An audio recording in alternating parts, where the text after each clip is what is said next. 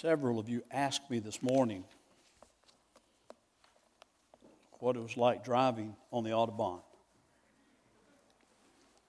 What you don't know about me is this.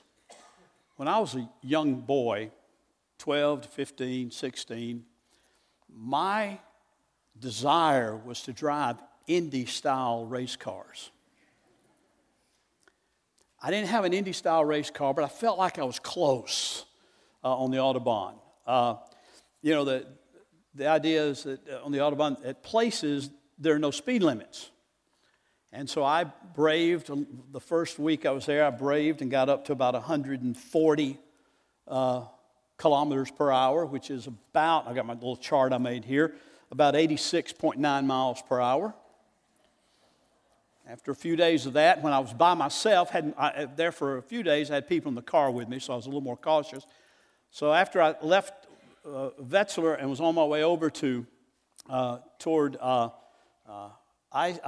I got on the Autobahn and I braved a little more, and I got up to 150 kilometers per hour, which is 93.2 miles an hour. And I got really, on my last days coming back from Wittenberg back to Frankfurt to get ready to fly out, I got really ambitious, and I drove 180 kilometers an hour. And that's about 112 miles per hour. I really wanted to hit 200 kilometers an hour, which is 124. But every time I'd say I was going to do it, I would chicken out. But here's the funny thing.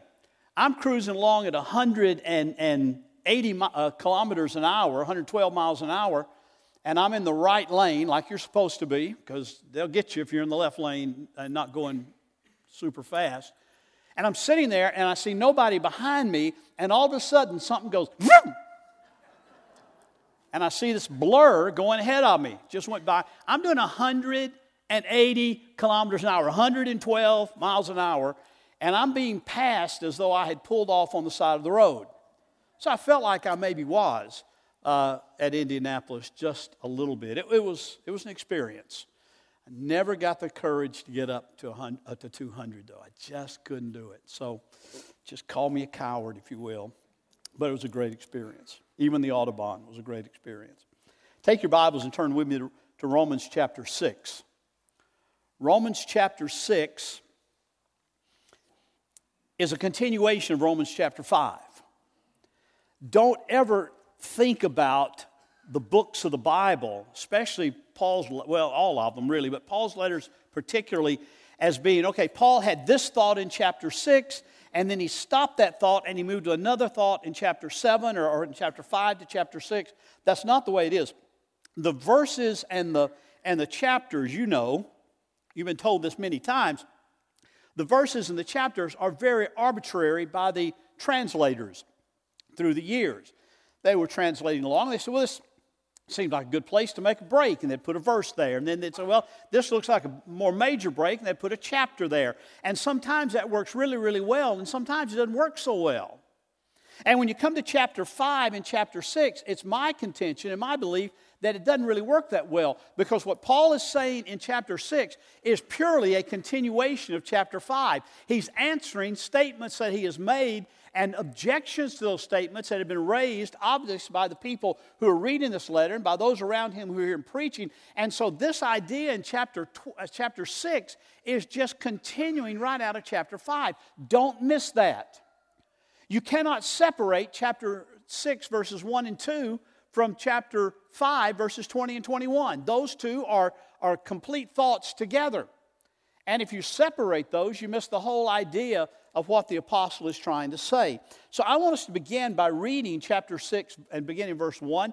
And I'm actually going to read the first 12 verses, because there is really the first 14 verses. There's a thought here that we're going to look at over the next few weeks, probably over the next 6 or 8 weeks in this section, that Paul begins in verses 1 and 2, which will be our focus today, but he amplifies and builds on over the next verses. So I want us to look at 1 and 2 in depth today, but I want us to think about it in context of what he's saying, and we'll even go back in context of chapter 5 in a minute. Hear what Paul says. What shall we say then? Are we to continue in sin that grace may abound? By no means. How can we who died to sin still live in it? Do you not know that all of us who have been baptized into Christ Jesus were baptized into His death? We were buried, therefore, with Him by baptism into death, in order that, just as Christ was raised from the dead by the glory of the Father, we too might walk in newness of life. For if we have been united with Him in death, in a death like His, we shall certainly be united with Him in a resurrection like His. We know that our old self was crucified with Him in order that the body of sin might be brought to nothing, so that we would no longer be enslaved to sin. For one who has died has been set free from sin. Now, if we have died with Christ, we believe that we also will live with Him. We know that Christ, being raised from the dead, will never die again. Death no longer has dominion over Him. For the death He died to sin once for all, but the life He lives to God. So you also must consider yourselves dead to sin and alive to God in Christ Jesus. Let not sin, therefore, reign in your mortal body.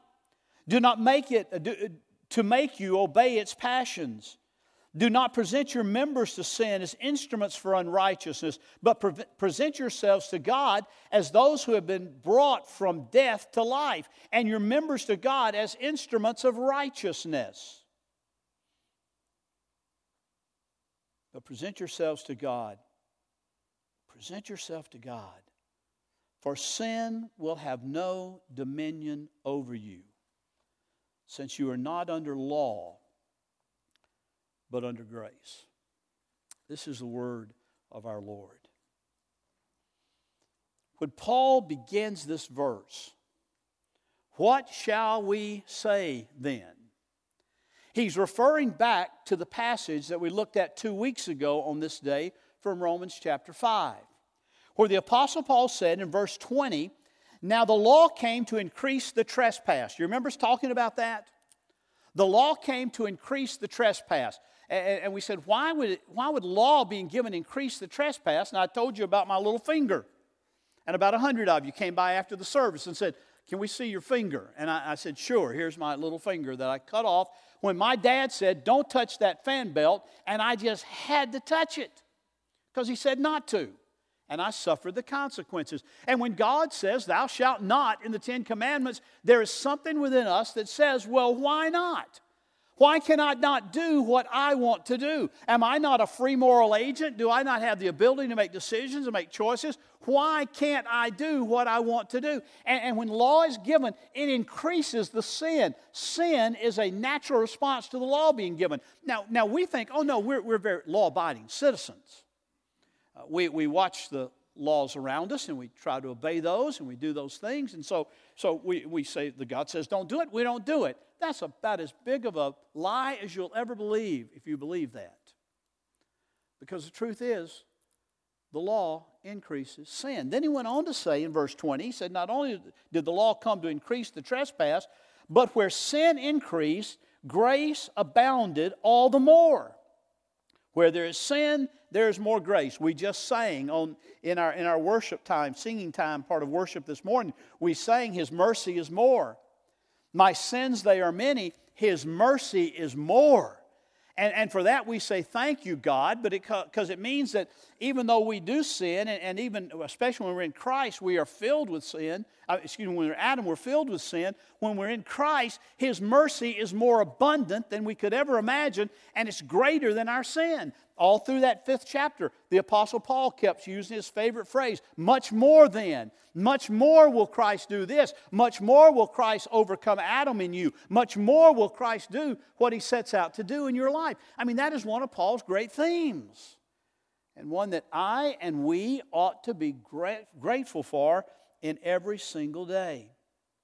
But Paul begins chapter 6 with this vehement rejection of the notion that God's grace gives a license to sin.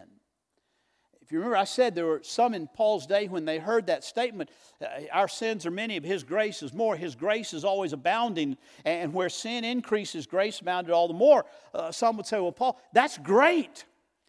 because I can just go on sinning. I can do what I want to do. I don't have to worry about it. I'm free, and I'll sin all the more, so God's grace will be all the more. And Paul, that's a great thought. And there are people in our day that view it that way. There are people in our day, I've heard this throughout my whole life and my whole ministry, 40-something years, that, if God's grace abounds when sin is there, then I don't have to worry about holiness. I don't have to worry about sanctification. I don't have to worry about growing in grace and overcoming sin in my life. I'll just sin, and the more I sin, the more God's grace will be there, and everybody will be happy. God will be happy with His grace, and I'll be happy in my sin. And that is about the most gross misunderstanding of what Paul is saying that you will ever find. But he says, what shall we say then? Are we to continue in sin that grace may abound? By no means. How can we who died to sin, still live in it? It's a great question. And Paul wants us to ask that to ourselves and apply that to ourselves from this passage. First, I want you to see three things, though. Three things about that first brief statement. When Paul says, what shall we say then? And the question is, are we to continue in sin that grace may abound? I want to contend to you this morning that, first of all, that is a very logical question based on what Paul said in chapter 5. It's very logical. If someone comes up to you and says, the more you sin, the more goodness you're going to get, the logical question would be, well, then do I just continue sinning and doing that in order I can get more? If somebody tells you at work tomorrow where you're working, the more you do at work, whatever your job is, the more money you're going to get for doing that, you're going to say, well, that's a great return. That's what I want. So surely we want a greater return on God's grace, so I'll just sin so that I can see God's grace all the more, because as a Christian, God has to forgive me. I've heard people tell me that. I'll call them on a sin or something. Well, I'm a Christian. God has to forgive me.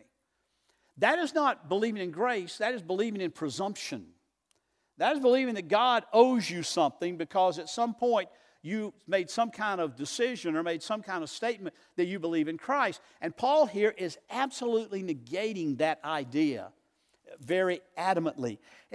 Shall we go on sinning in order that grace may increase? Even though it's a logical question coming out of it, Paul says, I want you to understand, if that's your question, if that's what you believe, then you're believing erroneously. Second thing, it's a question that even our very nature would raise within us. Our very nature would raise that. Well, if God's grace is going to abound, let me sin all the more. It's not only logical, it's also natural. The reason it's natural is this. Quite honestly, and if you're honest, I don't know if you'll be honest with me or not this morning. I won't ask you to raise your hand. But if you're honest this morning, the simple reality is sin is fun. Sin brings pleasure. Now, the Scripture does tell us that it brings pleasure for a season, and then there's judgment, then there's problems. But at the outset of sin, whatever it is, when we're disobeying God, we only do that because it brings us some kind of pleasure and some kind of fulfillment of some kind of desire. We like to do it. Otherwise, we wouldn't keep on doing it. If somebody gives me a glass of buttermilk, I will take one swallow perhaps, but I will spit it out because I hate buttermilk. But if somebody gives me a nice, cold glass of iced tea, and I take one sip of it, I'm going to keep on sipping on it. I'm going to keep on drinking it. Why? Because that is a pleasurable drink to me. Buttermilk, not so much. Tea, very much. That's why we fall into sin even as believers. There's a fun element to it. There's an enjoyable element to it, or we wouldn't get involved in it. Therefore, any kind of suggestion that we can escape the penalty for our sin and still enjoy the action arouses a considerable degree of interest within every person. I can still enjoy, and the sin is, and the penalty is removed, then why not just sin so the penalty can be overcome all the more by God's grace? It's a logical question, and it's a natural question. But finally, I want you to notice also it's phrased in such a way, and I'm sure this is an exact question that Paul has been asked. It's phrased in such a way that the question really sounds rightly motivated and even pious. Well, you know, Paul, if when sin is greater, God's grace is greater, then God gets more glory when His grace is greater. So isn't it just good that we sin so that God will get even more glory? I mean, we want to glorify God. That's our basic purpose. So why don't we just keep sinning, let His grace abound, and we'll glorify Him all the more? Isn't that a very pious and lovely thought? I mean, it's a logical question. It's a natural question. It can be even made to sound religious and rightly motivated and pious. We're doing it for the glory of God. We're sinning so that grace may increase. So it's logical, it's personal, it's natural, and it can even sound religious. But Paul immediately, after asking that question and repeating that question that he's being asked, immediately responds by this, one short 3 words: by no means. I love the way some of the translations translate that portion of the Greek text there. Some will say, like the King James Version says, God forbid. Shall we go on sinning that grace may increase? God forbid. It's a total misunderstanding of the gospel. Phillips, in his translation paraphrase, seems to catch the same note of horror when it says, shall we go on sinning that grace may abound? Phillips translated, what a ghastly thought. It's horrible to even think that way, Phillips translated it. I like the way the New English Bible, which is not one of my favorite translations, but I do like the way that the New English Bible translates that particular section. When Paul says, shall we go on sinning that grace may abound all the more, the New English Bible puts it very simply, no.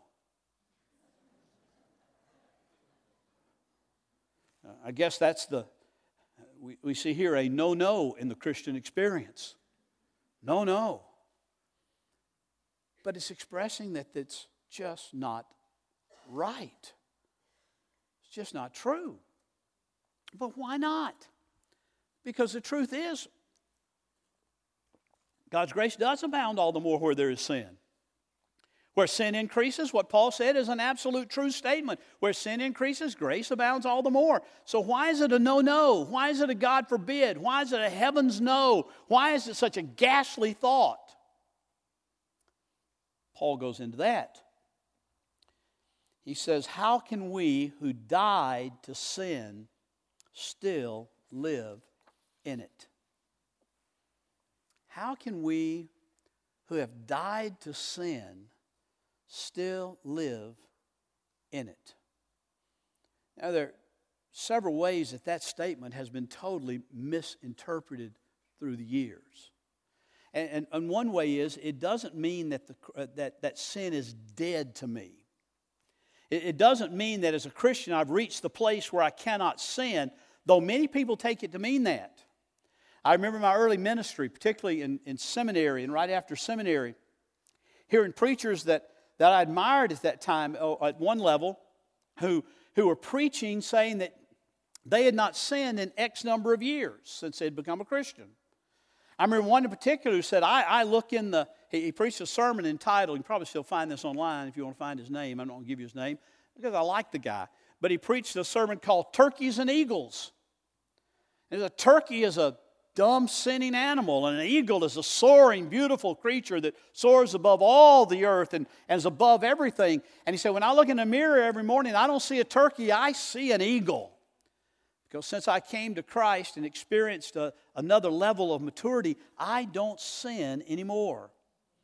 I heard it's been called through the years the deeper life or fullness, the completely sanctified life, or the totally victorious life. I mean, it's had a lot of names through the years, but they've all said the same thing, that a Christian who has usually received some kind of second blessing or something, they no longer are alive to sin. Sin is totally dead to them, and they no longer sin. That's not what Paul is saying here. Paul is obviously dealing here in these words with something that happens when Christ cancels out our debt for sin on the cross. He's obviously talking about the penalty. We're no longer under the penalty of sin. We are now justified. We are now being sanctified, and we'll get to that later in this book. And we're growing in Christ, and we're clothed in His righteousness, and so we are not under the penalty of sin anymore. But Paul says, if that is the case, then how in the world can we who have died to the penalty of sin, died to sin, how can we continue, he says, to live in it? Now, it's important to hear that phrase. How can we continue to live in it? I want to tell you, and I've told you this numerous times before, probably hundreds, maybe even 1,000 times before, I still sin. I still sin. Now, before your imaginations got going wild, you're not going to guess any of them probably. Because things you'd guess are what we would call, the big ones. And mine, we would classify as little, but in God's eyes, those are big ones. I still sin. The key is, do I live in it? Is it a way of life? Is it something where I rationalize that God's grace is going to be greater because of my sin that's disobedient to Him, so I'm okay because His grace will cover that. His grace will deal with it. Paul says, how can you even ask such a question? How can we who have died to sin in Christ and are in Christ, and he'll deal with union with Christ even more a little bit later, how can we continue to live in it? How can it still be a part of a continuing thing in our life? How can it still have dominion over us? How can we still be enslaved to it? How can we still be caught up in it in such a way that we will not see that the grace of God is there to break us free from that sin and set us free from it? That's what Paul is asking here. And he's going to amplify on it by talking about things that he goes on in this passage to talk about that I was going to review earlier, but I'm not going to take time to do it really now. But in verse 3, he says, our baptism united us with Christ. In verse 4 and 5, he says we share in Christ's death, and we also share in His resurrection. He's going to say in 6 and 7 that our former self is crucified with Christ in order that we might be freed from sin's slavery. Do you hear that? Paul is saying, listen, how can we who have died to sin still live in it? How can it be our way of life? How can it be something that we rationalize daily that, it's okay because I'm in Christ, I've made a decision, I've been baptized, so it must be okay. I must be being forgiven all along the way. Paul says, by no means can that be a part of a believer's life. Yes, they will sin. Yes, there will be sin. Yes, we will still struggle. But as a way of life, as a continuing part of our life, Paul says a believer can't do that. You say, Bill, am I supposed to question my salvation? I've been a Christian since I was a 10-year-old kid or earlier. Am I supposed to question that? If there is continuing, ongoing, living sin in your life, yes, you are to question that according to God's Word, on the authority of God's Word. If you sin and you confess it and you deal with it and you repent of it, then no, that's what Paul's saying here. You don't live on in it. It becomes a part of your confession. It becomes a part of your repentance. In the very first, I'll get a lot of Luther references over the next few weeks, I'm sure. But in his first thesis that he nailed to the Wittenberg door, his first thesis is when Christ said repent, He meant for repentance to be a part of every Christian's life throughout the entirety of the Christian life. That's Haynes' paraphrase. But when he said repent, he meant repentance was not something you just do when you make a profession of faith. But repentance is something that takes place every time sin crops up in your life and the Spirit of God through His Word brings conviction. You say, Lord, that is not in agreement with your will in my life, and I repent of it and I turn from it. That's what Paul is saying here. You don't live on in it. Whatever else these words mean, it's clear that what happens in Christ is the canceling out of what happened in Adam. We were in Adam. We're now in Christ. The debt has been paid. The debt has been canceled. Pastor Todd read from Ephesians chapter 5 a little earlier. And in that 5th verse of that, he said, For you may be sure of this. I like the way, you may be sure of this. You may be certain of this. You can mark this down, Paul says. That everyone who is sexually immoral or impure or who is covetous, covetous, that is an idolater, has no inheritance in the kingdom of Christ and God. Or 1 Corinthians 6, 9 through 11, do you not know that the unrighteous will not inherit the kingdom of God? Do not be deceived.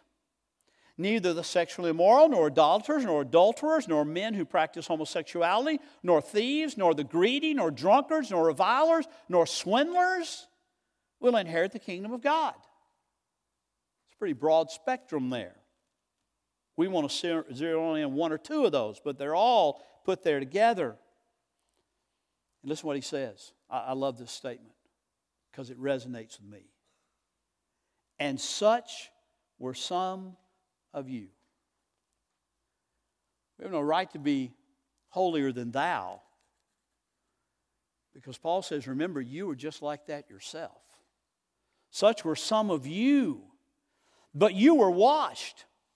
You were sanctified. You were justified in the name of the Lord Jesus Christ and by the Spirit of our God. I think it's clear and fully answers the question that Paul posed there. Shall we continue in sin so that grace may abound all the more? By no means. Heaven forbid. God forbid. What are you thinking? What a horrible thought. No. No. Even. Paul says it's important. He's saying that there's a great hope for those who are caught up in any of these things. There's hope. There's a way of deliverance. There's a way to be set free. It's not the way that involves. It's not a way that involves going on with the same lifestyle. But Jesus Christ came to free us from sin and not allow us to continue in it. To free us from it. So that when it does crop up, we're not captivated by it. We're not enslaved by it. We're not carried along with it. But when it does come up, the grace of God, the power of God, the Spirit of God, the Word of God convicts a believer. And they are compelled by His grace and His power to turn from it. It's a mark of the believer. That's a mark of a believer as given in God's Word. It's a mark of a believer that we struggle, yes. We sin, yes. We enjoy it, no. We continue to live in it, absolutely not. There has to be a break. The question that we really must face about ourselves is simply this. Have you really begun to hate sin deep inside of you? Scripture tells us to hate what God hates, love what God loves. Have you really begun to hate sin in your life? Your own sin, not the sin around you. We all hate the sin we see around us, don't we? We all hate the sin that we see in other people's lives, but the question we have to ask is, do you hate the sin that's in your life that tempts you? The things that you do wrong and for the moment you choose to do. Have you begun to hate it? Do you want to be free from it? Do you want to be delivered from it? Do you want the power of it broken in your life by the Lord Jesus Christ? You can only want that because there's come into your heart the Spirit of God.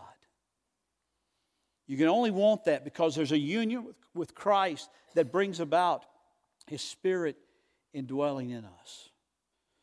So from that vantage point, the Spirit of God is beginning to assert the control of His purity throughout our whole life. Not perfectly yet, but to show that purity through our whole life. You can't settle for sin anymore.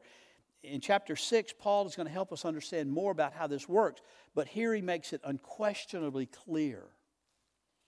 Can we go on sinning?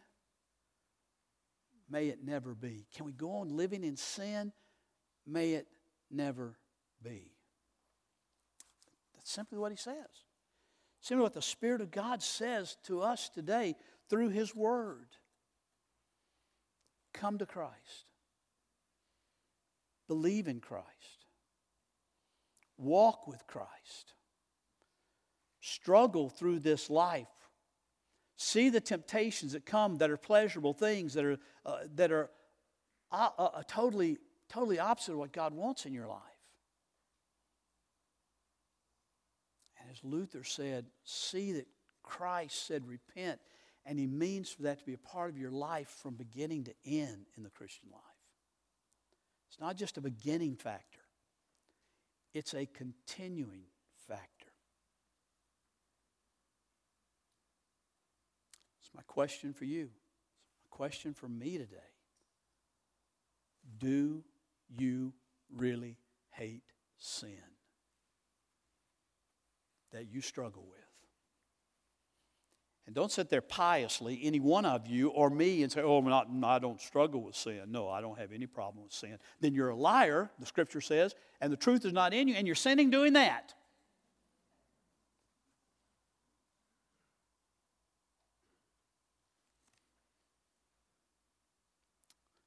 Let's pray.